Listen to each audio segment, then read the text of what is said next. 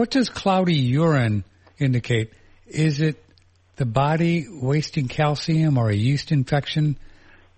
Well, an emailer wants to know. If you're drinking lots of milk, for example, or a high meat diet, the phosphate has to get excreted, and the phosphate shows up in the urine and precipitates in the presence of either magnesium or calcium. And it only precipitates if the pH is above a certain point. And so if you have a very high protein diet, most of the time your urine will be acidic and it will be clear despite having a tremendous amount of phosphate in it. But when something raises the pH of your urine, which can be eating a lot of fruit or vegetables, or hyperventilating is another thing. If you blow out too much carbon dioxide, the pH of your urine goes up to keep your blood at the right pH, slightly alkaline. And when your urine pH is above, is neutral or higher on the alkaline side, then any phosphate and calcium is going to precipitate and make it cloudy. I'll be done. Here's an email from Brenda. I recently started taking Progest E, and it's helped my cyclical mood symptoms very much. I've been taking it for days 14, 28 in my cycle.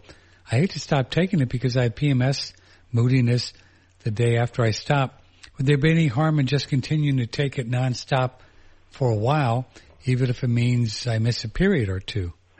I've known quite a few women who took it some every day and kept cycling without any problem. Uh-huh. But what they should be aware of is that if you take a little extra just before the expected time of ovulation, it will trigger early ovulation, and then if you stop taking it or take less, it will bring on an early menstruation. Mm-hmm. So if you're going to take it every day, it has to be every day the same amount.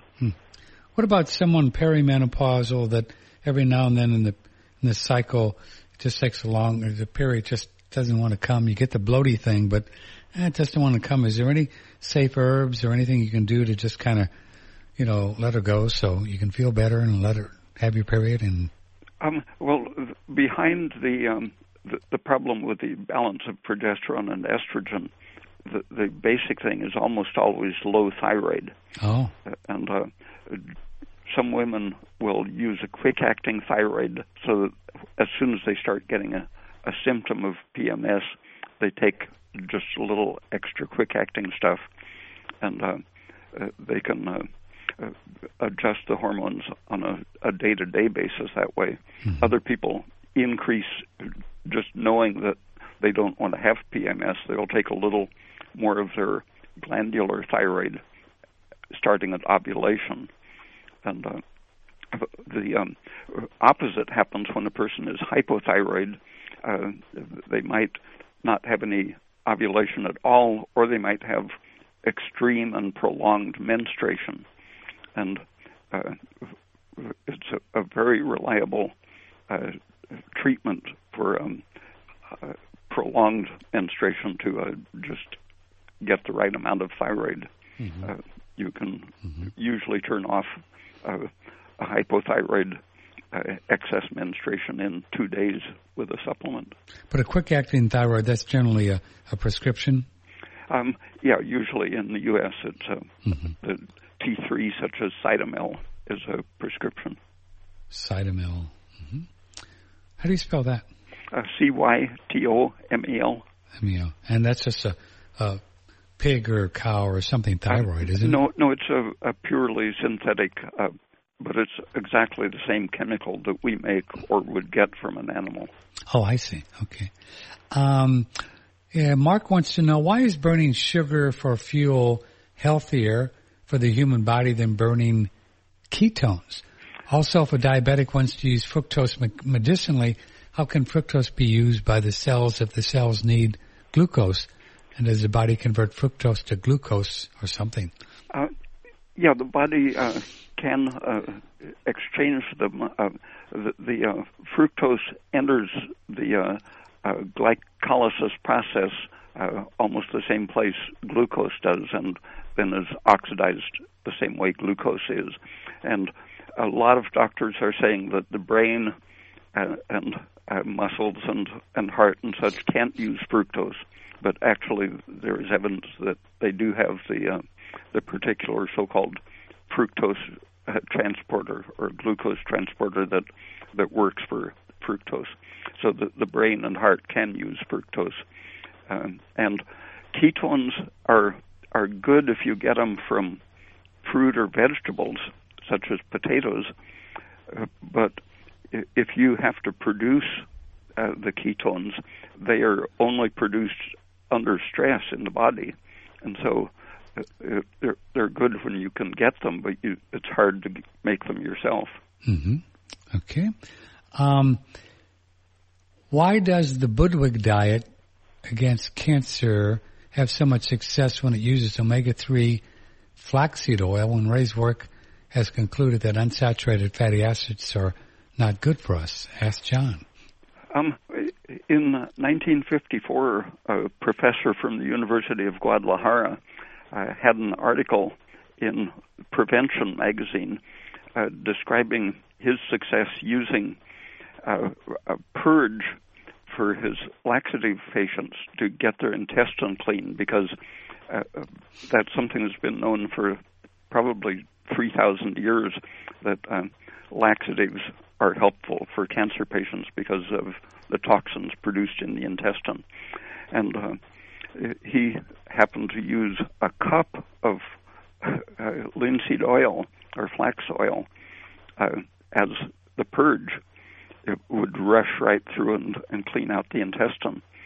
But until that time, Johanna Budwig had published as co-author a couple of articles in a soap and fat journal, and wasn't doing anything at all unconventional. But right after that article came out in Prevention magazine, she started developing her theory of the N-3 fats. My theory was that she had gone insane during that period when she stopped being a research associate for the soap professor. And shortly after that, several little booklets came out, published by a Disney subsidiary in Europe, describing her theory in very crazy terms. Anyone who's interested in doing her program should get a look at those books, because they were radically changed when they were presented in English to make it sound much saner than they were. But her diet consisted of mostly cottage cheese, or the equivalent curds, and because of the low iron content of cottage cheese, both milk and cottage cheese are very good protective foods for people with cancer. Fruits and milk, because of the low iron content and low PUFA content, are good for cancer patients. But I think as far as the flax oil can work as a laxative, it's beneficial. But when it's working as a food, then it has the risk of suppressing your metabolism. We're talking with Dr. Ray Peat. He's a PhD biology, and it is about 15 after the hour. This is Patrick Timpone. Happy New Year to you. Special show, pre-recorded. We'll be back live, I think, on the 4th, next Monday. I appreciate you being here. We'll keep Dr. Peat on as long as he doesn't kick us out and try to get rid of through these emails. We have a lot of them. From John, Ray's opinions on Hans Nieper's mineral transporters. Why does nobody talk about them anymore? For one thing, we don't really need mineral transporters. People like Gilbert Ling many years ago showed that the doctrine that the cell is enclosed in an impermeable or semi-permeable membrane simply isn't so. When they got isotopes that they could actually see the type of sodium atom that was being added to a system, they could demonstrate that the sodium atoms were freely moving in and out of cells, no barrier function at all at the surface. And this applies to all of the dissolved minerals and other substances. There's just no barrier there to deal with. So that's the basic thing. That we don't have any need for a mineral transporter because minerals move freely in and out. Okay. Jesse writes, I love the show. I don't know if Ray Peat knows anything about the organic sulfur you've been talking about the last few months. I've been taking the sulfur and iodine together, Lugol's. Well, we don't recommend you take the sulfur with anything, but anyway, my thyroid hormones have gone down. I need to know if the sulfur will take iodine out too. Should they be taken opposite ends of the day? Do you need to take extra Lugol's if you're taking sulfur? I'm taking a couple tablespoons per day. Okay. Too much iodine is probably the problem. Too much iodine that can actually lower the thyroid? Yeah. How do you know what's a good amount of iodine? Well, I've got a list of, I think it's 70 articles that from around the world looking at the incidence of thyroid cancer and thyroiditis. And they see that above 0.5 milligram of iodine per day chronically increases the incidence of thyroid disease. Well, that's not good. 0.5 milligrams. Wow. That's not a lot, is it? No, but that's over a period of many years where it's chronically high. Oh, okay. In other words, people taking, you'd have to do it over many years to have an issue. Yeah. Mm-hmm. I wonder how many drops of Lugol's. Do you have any idea, like you do one drop, how many milligrams that is? Or I think it's a few milligrams. Is it? So you wouldn't want to do more than just a couple. I mean, that's it. Yeah. Makes sense. Okay. I'm a follower of Mr. Peat's. I haven't seen him anything mentioned about uterine fibroids. What is his suggestion is the best way to get rid of them? Serapeptase and other enzymes have not worked for me.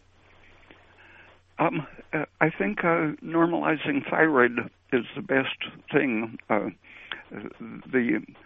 had an experience with a woman who was, I think she was 40 at the time, and hadn't had any kids and wanted to get pregnant, and had a fibroid plugging the end of her uterus by the fallopian tubes, about the size of a tennis ball. And I explained the physiology to her and got her confident that she knew what was happening. And she adjusted taking enough thyroid that she could keep her estrogen level down with the other hormones up. And it happened that her pulse averaged about 110 per minute. And her doctor told her she would die from keeping her pulse that fast. But she had an ultrasound every month, and every month that she kept her thyroid at that level, the fibroid shrank. And I think it was around March or April that she started, and by August the fibroid had disappeared and she was pregnant. Is a slower pulse necessarily better? No, generally it's not. What could be? Wow. Now we've already been told it is. Like I've been exercising a lot, and my pulse gets pretty low. Just my resting pulse, sometimes 50 or so, because I do the rebounder. So that could actually be a sign of some kind of weakness. Yeah, very often it's hypothyroid. Long distance runners. Oh, you mean low thyroid? Yeah. If you put a person on a treadmill, and in one experiment they had them walk so their pulse stayed about 120 beats per minute. Yeah. And in less than an hour, their blood showed almost no T3, the active hormone. And if a person is healthy, as soon as they catch their breath and rest for a day, their T3 is right back where it should be. But if there's anything wrong with their diet, just that moderate amount of exercise every day can push your thyroid lower and lower. And one of the ways that you might see a bad effect of a low pulse is if the distance between the top and the bottom blood pressure is very great. It should be no more than 50 points difference. And blood pressure difference, okay. Yeah, it's called pulse pressure. Okay. So the systolic minus the diastolic should be 50 or less. But if it's less than 50, a low pulse is... sometimes it goes with a big surge of pressure, like from a blood pressure diastolic of 60 to 120. That's a 60-point spread, which is more than desirable. Okay, so that would indicate perhaps a low thyroid. Yeah. And you'd want to get that checked out and maybe get that thyroid boosted up. So people that exercise a lot, it's not necessarily that their heart, but isn't your heart stronger if you're beating less per minute? Not necessarily. No? You can give a person an antithyroid drug, and their heart rate will just go slower and slower. No kidding. Low antithyroid, in other words, lower the efficiency of the thyroid, and your pulse slows down. Yeah, I've known people who had a 40 or 50 pulse at rest, and who were really very miserable. And when they got their pulse up to 70 or 80 at rest by taking thyroid, they felt much better. But that's something you don't want to do on your own necessarily. It'd be better to get somebody that really knows their stuff, huh? With thyroid? Yeah, you can often do that just by diet, avoiding the foods that are blocking your thyroid function. Which are? Mostly in America, it's mostly the polyunsaturated fats, but some people, I've known people who were eating a pure soy diet or a lot of raw cabbage and broccoli. Yeah. And those people, just stopping the diet for a week or two, popped right back. So the proof is in the soy. They're definitely anti-thyroid. But what about broccoli, cauliflower, the cruciferous, how do you say that? Cruciferous, but if you cook them, are they okay? They're still slightly anti-thyroid, but most people don't have any problem. But if a person wants to really test what low thyroid is like, they can juice some cabbage or broccoli raw and drink a glass or two of that per day. And you can feel it. Yeah. What are some things that boost the thyroid function? The milk and orange juice. I'll be done. I love orange juice, and I just kind of stayed away. I bought into, Doc, that whole too much sugar idea. I don't know where I got that, but, man, I'll try some of that and juice some oranges. And it actually boosts thyroid function. Yeah. I'll be done. That's great. Boy, so much thyroid stuff, as you know. Here's another one, Ann from Michigan. Can you talk a bit about Hashimoto's? Is that overactive or autoimmune thyroid, right? Hashimoto's? It's underactive. Oh, underactive, but it's an autoimmune issue? Yeah. Okay. So-called. No. But, so-called. The most of the autoimmune things, the antibodies really are part of a recovery process. Okay. Anytime you injure a tissue, your immune system will try to eat up the junk, and it treats the tissue as if it had been infected. Oh. So that's why they started calling it So it's not the immune system attacking your thyroid. It's doing what it's supposed to do. Yeah, if you block the thyroid function for some reason, then you have to stimulate it more strongly with thyroid-stimulating hormone. And just that stimulation creates a type of inflammation. And if that goes on too long, for example, blocking it with too much iodine or too much PUFA or estrogen, then your immune system will come up in and clean up some of the junk. So we have people say that you really can't OD on iodine, but you're definitely saying the opposite here today. Yeah. Okay.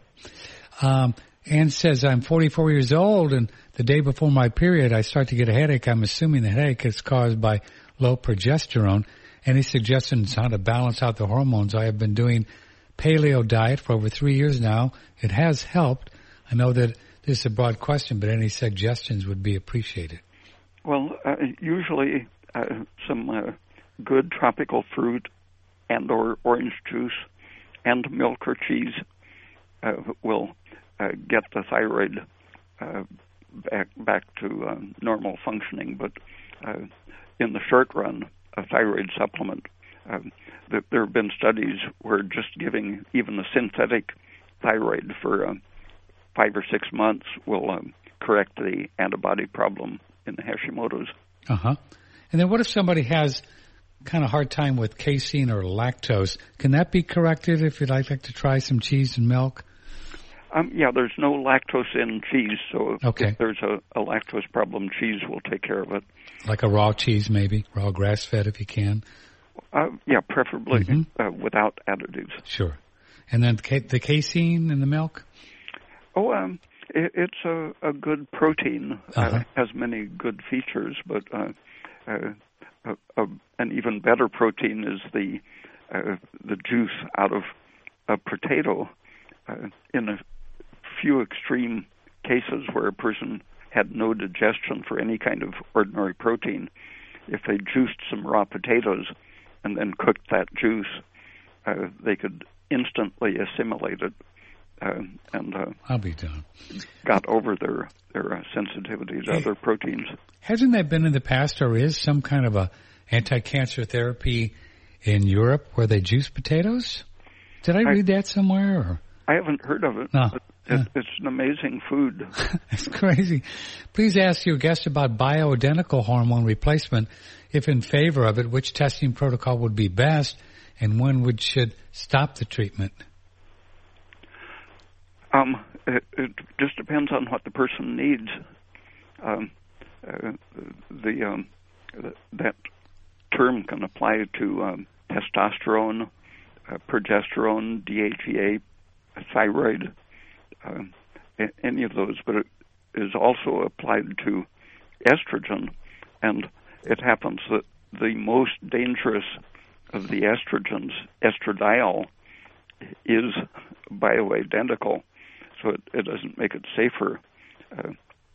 Whether it's synthetic or natural estrogen, you still have to be very careful. Uh-huh.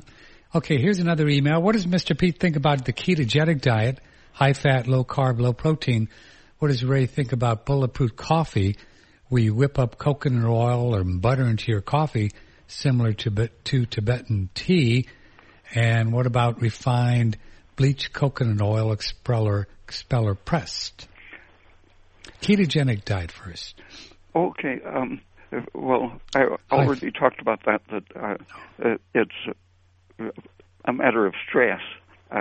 Anything that stresses you can turn on your production of ketones. Okay. And so it's better to have some sugar in your diet so you don't have the stress that makes the ketones. But if you can get ketones from fruit and potatoes, for example, they're fine. Okay. Bulletproof coffee, you ever hear about that? Where you put up coconut oil or butter into your coffee? A lot of people tell me they're doing that, but cream in the coffee is so good. Yeah. And it mixes nicely where the coconut oil and butter just float on the surface. So yeah. Cream probably does the same thing. What about refined bleached coconut oil or expeller pressed? Any issues there? That's the only thing I've used because I used to occasionally get some homemade coconut oil that was just delicious for making ice cream, coconut ice cream with fresh coconut.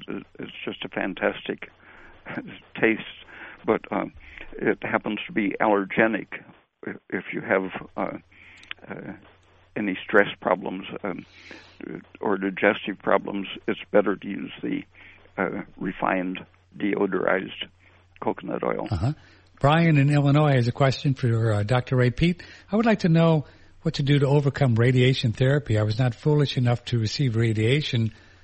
I was foolish enough, for prostate. I did not finish the total number of treatments, but following the treatments, I'm still having radiation issues. I no longer have cancer, which I think is probably the result of holistic.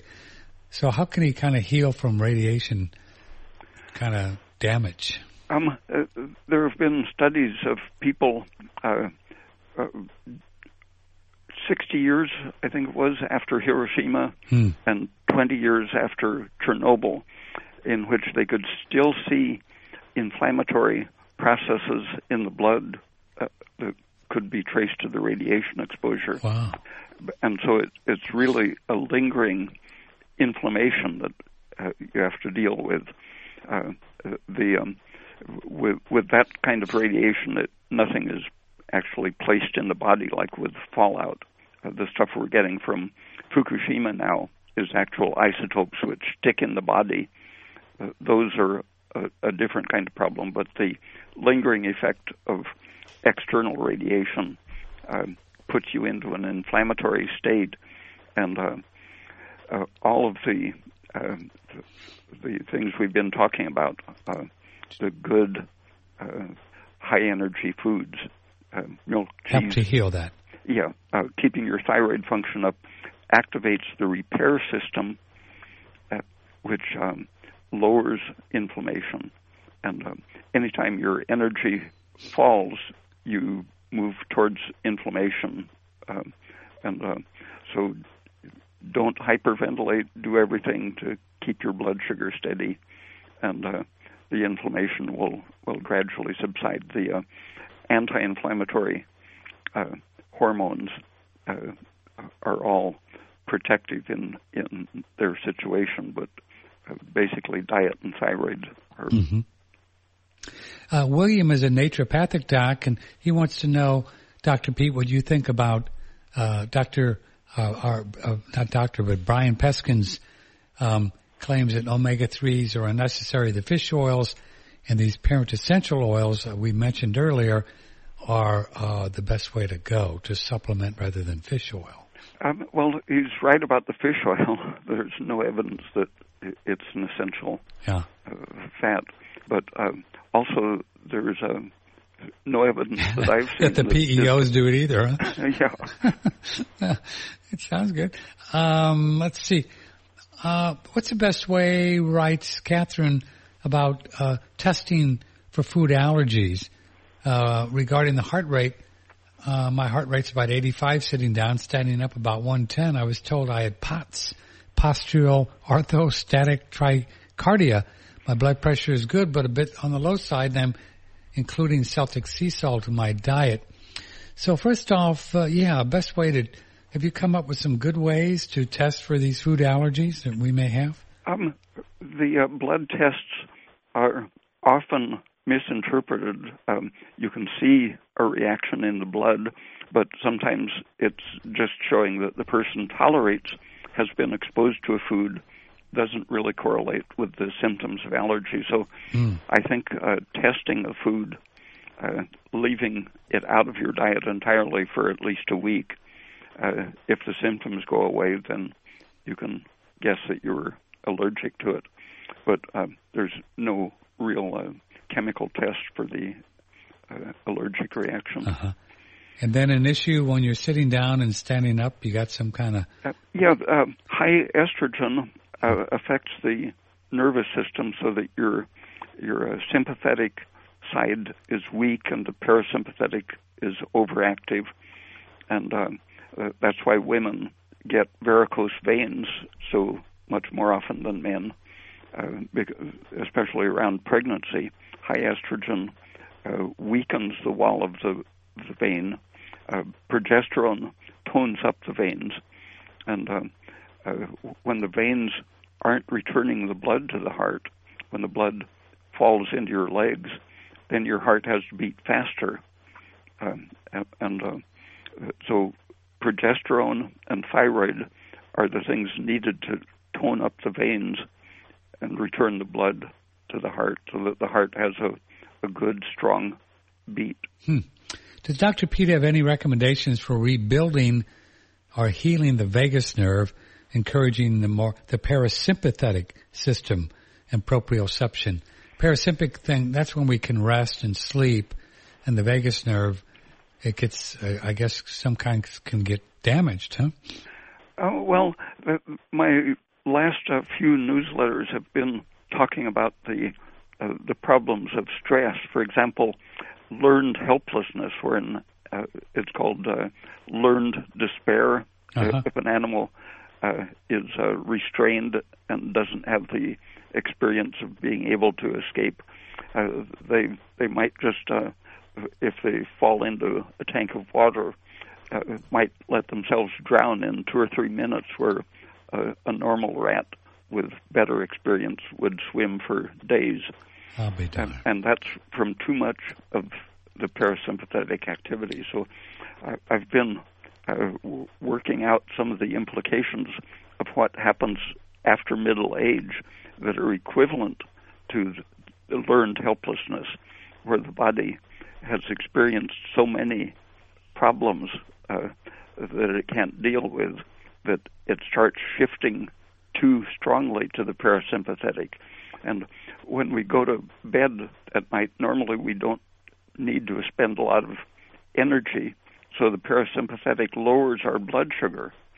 But after middle age, it can lower the blood sugar so much that then the other side of the nervous system reacts with surges of adrenaline and cortisol. And that's where the degenerative things come in. But they can be triggered by compulsive overactivity of the parasympathetic and vagus. And in liver disease, for example, they found that they can prevent inflammation and fibrosis of the liver just by cutting the vagus nerve so it doesn't reach the liver. Wow. So you don't want to overstimulate the parasympathetic.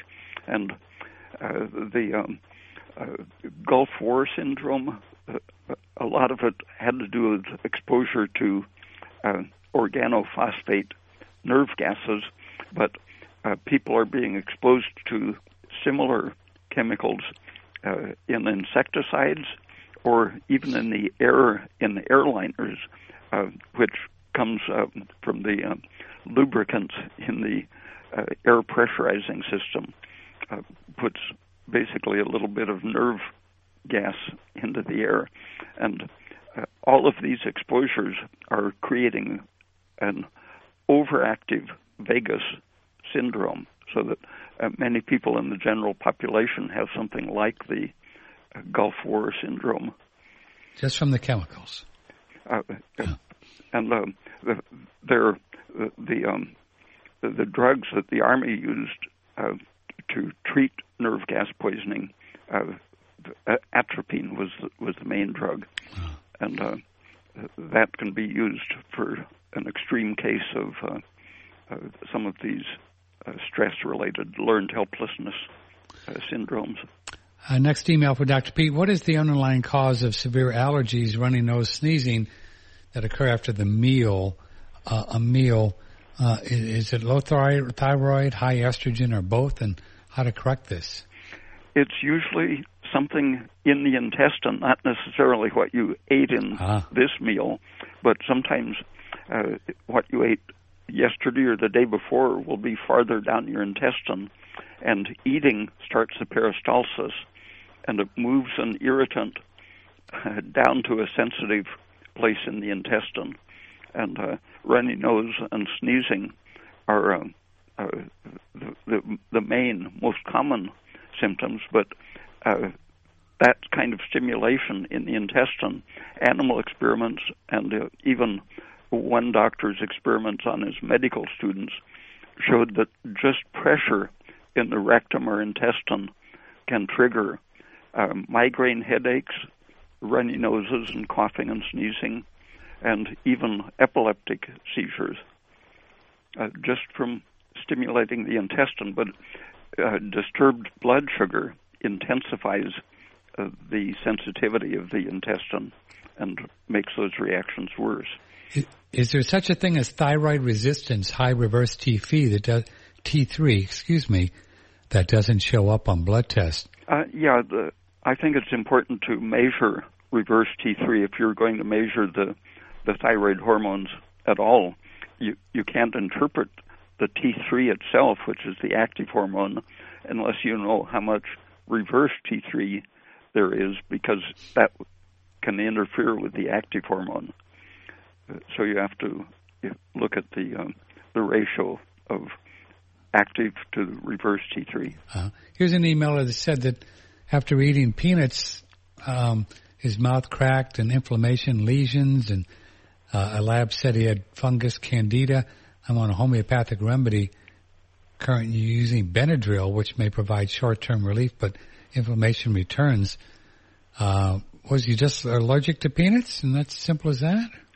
That could be, but when it lingers for a long time, there could be several things.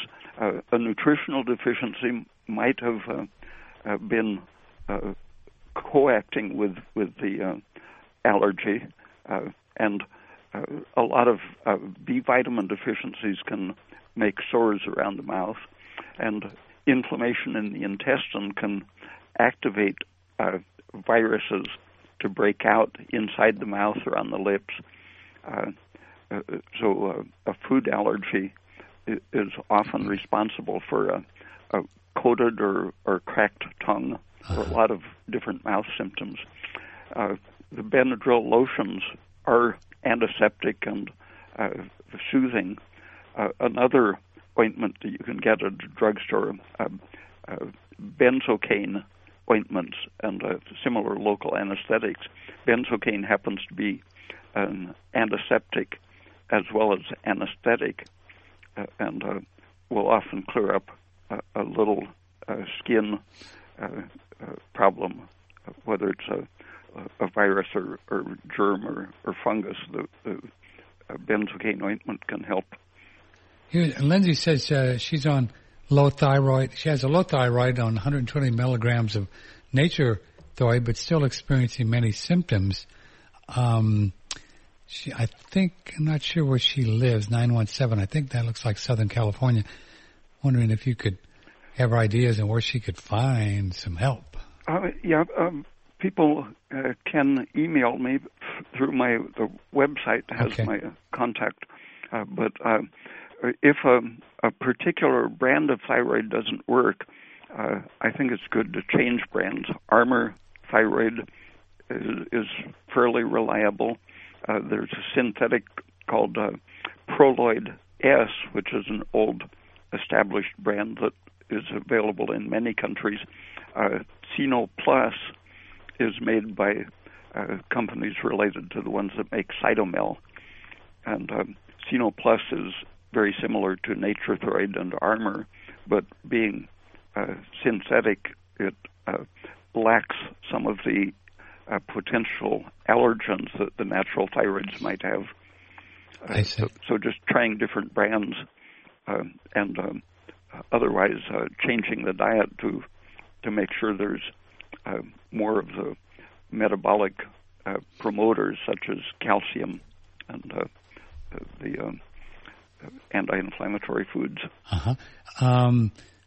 Only a few more here, then we're going to let you go, Doc. Meg writes, Dr. Peat's website has removed his bookstore for his newsletter and books. Are you going to get that back? Yeah, when I get the books reprinted, I'm going to put the list back. Okay. So, but right now, people cannot sign up for your newsletter, or can they? Oh, yeah, they can. On the website? Yeah.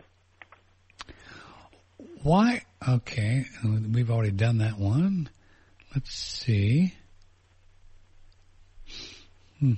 What is the ideal diet for type 2 diabetes?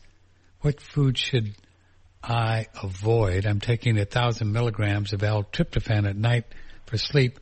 Do you recommend I discontinue this amino acid? Yeah, there are articles on my website about related to diabetes and explaining how the unsaturated fats are an essential problem in causing diabetes, and sugar is not a problem and has been used as a cure. So getting the right diet and making sure the thyroid function is optimized, those are the basic things. Aspirin is well known to help to regulate blood sugar and lower inflammation problems associated with diabetes. Stella says, I keep getting acne. I don't know how to deal with it. I sweat and saunas and take chlorella, make green smoothies, but still have issues with acne. What can I do? Thyroid and vitamin A are the basic things, but the skin and the intestine are very closely connected, so that you want to make sure you aren't eating any foods that aren't well digested or that irritate your intestine, because that can contribute to inflammatory and even problems with excretion of fats and sweat, and so they can be influenced by irritation in the intestine. Lisa wants to know about using the far infrared sauna and niacin together if you have broken capillaries from rosacea. How do you say the rosacea? Rosacea? Yeah, rosacea, using niacin with a far infrared sauna. Well, niacin sometimes refers to nicotinic acid, or even its slow-release form. And nicotinic acid happens to increase your histamine, serotonin, and prostaglandins, all of which are inflammatory. And so I don't think it's good for anyone to take nicotinic acid other than as occurs in food.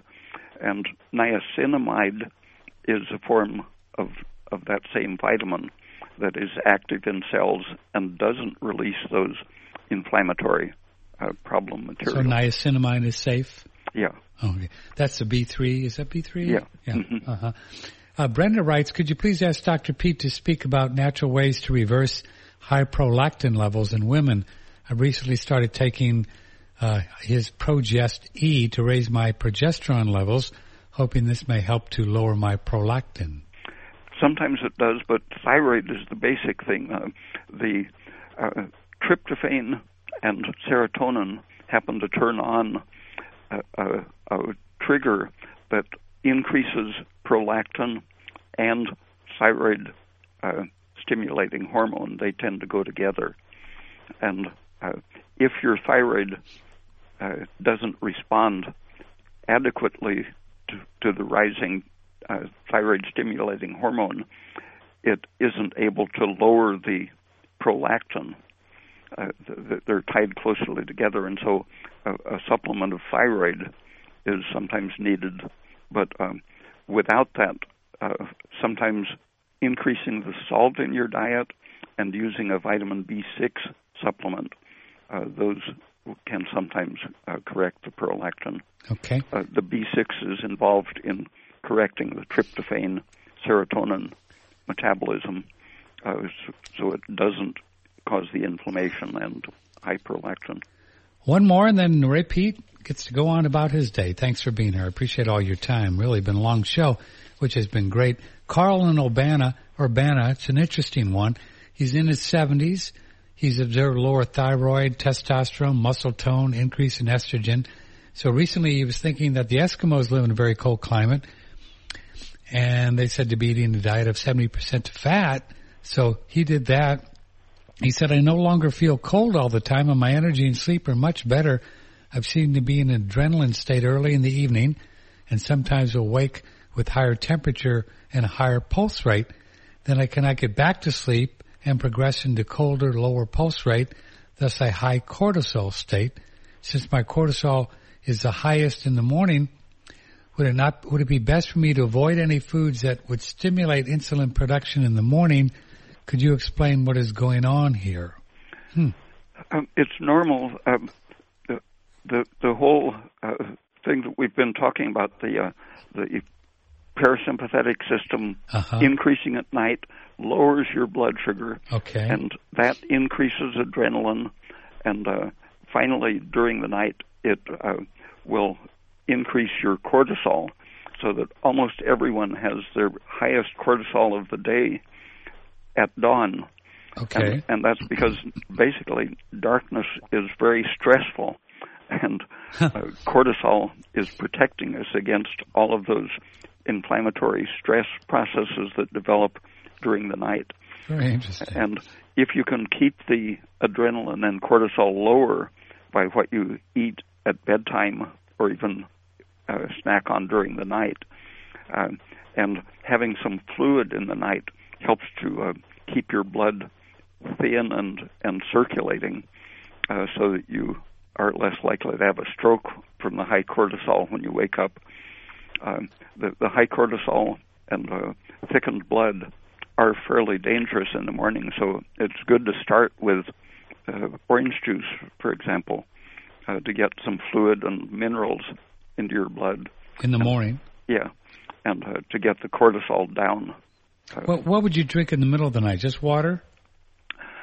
That's better than nothing, but if you're having a sleep problem, then maybe juice or milk, sugared milk, and even chicken soup, something that appetizes. Maybe chicken broth. Yeah, a good chicken consommé with plenty of salt will lower your adrenaline. It lowers your adrenaline, the salt does. Yeah, it's good for the adrenals. Yeah, there have been studies on people with, old people with both hypertension and insomnia who are on a low-salt diet. And low salt is very often responsible for serious problems such as that. And again, foods then that lower adrenaline and cortisol at night would be? Milk and honey or sugar, fruit, oranges, tropical fruits, gelatinous things such as consommé. Bone broth? You like the Weston Price bone broth stuff, that kind of thing? Oh, well, you don't want to use marrow bones because of the high iron content. So the joints that have the tendons and cartilage attached. Just kind of leg bones and stuff like that. Or tailbone. Tailbones. Yeah. But not the joints where they get all the... I thought the cartilage, didn't it, Dr. B, doesn't that have a lot of good... You do want the cartilage and tendons. Yeah. You don't want the hard bone with the marrow in it. You want the more joints, so you don't want the hard marrow bones. Yeah, so the tail is all joints, and so that's very good. So chicken feet and stuff like that are good, but not shin bones and that you give the dog. Those big hard bones, they have too much iron in the marrow? Yeah. Huh. That's interesting. Well, Doc, this has been great fun. Thanks for being here. Okay. Yeah, it's been really nice. Thanks for spending so much time with us, and great way to start off the new year. So your newsletter is available on raypeat.com, right? The people can sign up. And how often do you send that out? Every 2 months. And do you do a lot of writing on your website? Do you have books as well? 5 books. And you're going to get that back in the bookstore. Are they available on Amazon? No. Just through you. I'll probably have them on Amazon when I get them reprinted. Yeah. It'll be a couple months. Well, we'll keep an eye on that. Sir, thanks a lot. And okay. We dearly appreciate your time. Thank you. Thank you. Bye. Dr. Ray Peat, well, that was quite fun. Man, a couple hours there, didn't we? Had a good time? Nice man. RayPeat.com. Okay, baby, take that to the bank and see what you think. Please pass on these links to everyone that you care about. We just keep digging and digging, seeing if we can figure out How these old bodies work, right? How these old bodies work. How these young bodies work. Excuse me. Happy New Year. Sharon kept me late. She kept me up late like all till 5 and just kidding.